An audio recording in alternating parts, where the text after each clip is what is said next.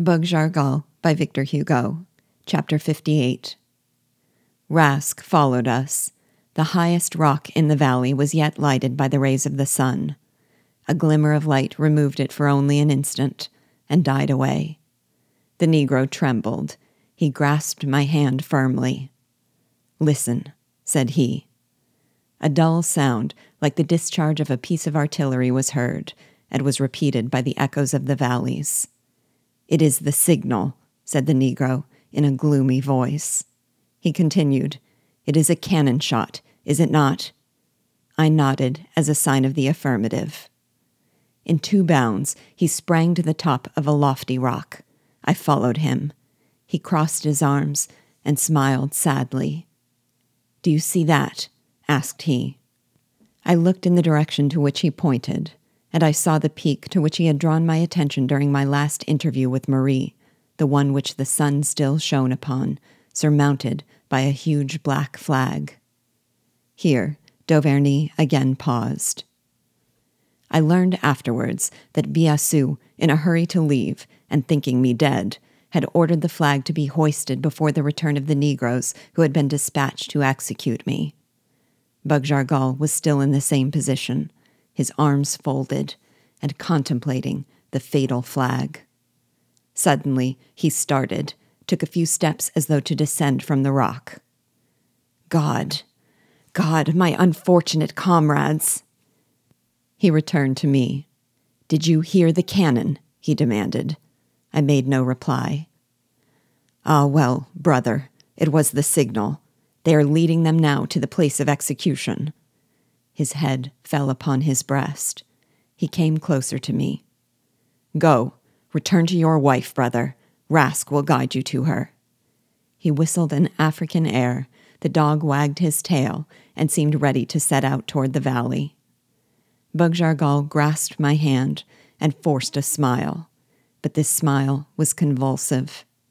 "Farewell," he cried in a loud voice, and dashed into the thicket which surrounded us. I was petrified. The little that I understood of the position made me fear the worst. Rask, on seeing his master disappear, advanced to the edge of the rock and, raising his head, uttered a plaintive howl. When he returned, his tail was between his legs, his eyes moist. He looked at me with an air of inquietude. Then he turned to the spot from which his master had disappeared and barked several times. I understood him. I felt the same fears. I took a few steps to his side.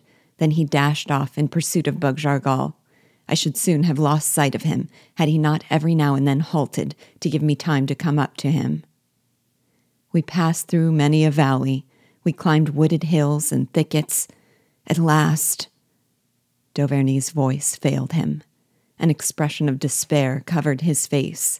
He could not find the words to continue his narrative. "Thou continue, Thaddeus," said he, "for I have no more strength than an old woman." The old sergeant was not less distressed than his captain, but he made an effort to obey him. "With your permission.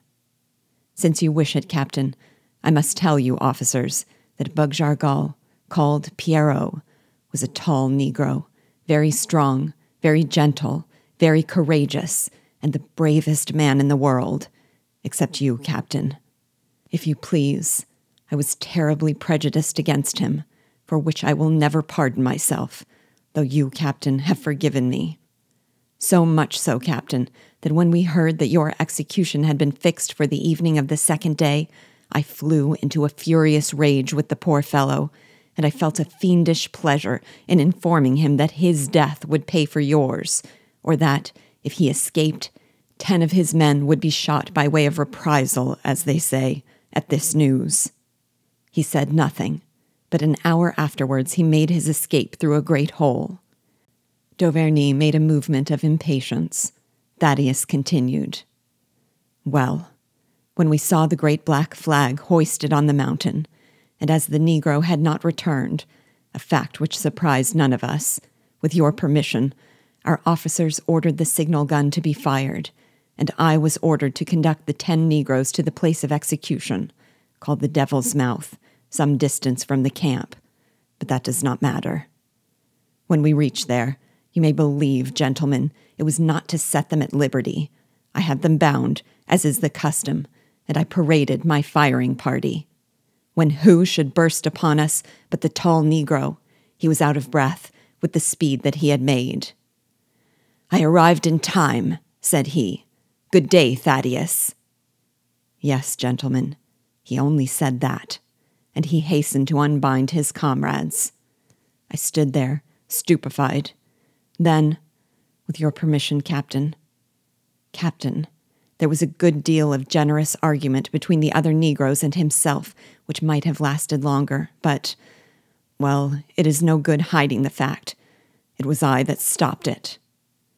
He took the place of the blacks. At this moment, his great dog, poor Rask, he came and grasped me at the throat. He would have held me longer, Captain, but Pierrot made a sign to him, and the poor brute released me. But Bugjargal could not prevent him taking his place at his feet. Then I thought you were dead, Captain. I was in a fine rage. I cried. The sergeant extended his hand, looked at the captain, but could not say the fatal word. Bugjargal fell. A bullet broke the dog's foot. Since that time, gentlemen, and the sergeant shook his head sadly, since then, he has been lame. I heard groans in the adjacent wood. I reached it. It was you, Captain. A bullet had hit you as you were running forward to save the tall Negro. Yes, Captain, you were wounded, and Bugjargal was dead. You, Captain, we carried back to the camp. You were not dangerously wounded, but you recovered, owing to the good care of Madame Marie. The sergeant stopped. Dauvergne, in a solemn voice, continued. Bugjargal was dead. Thaddeus bowed his head. Yes, said he. He spared my life, and it was I who killed him.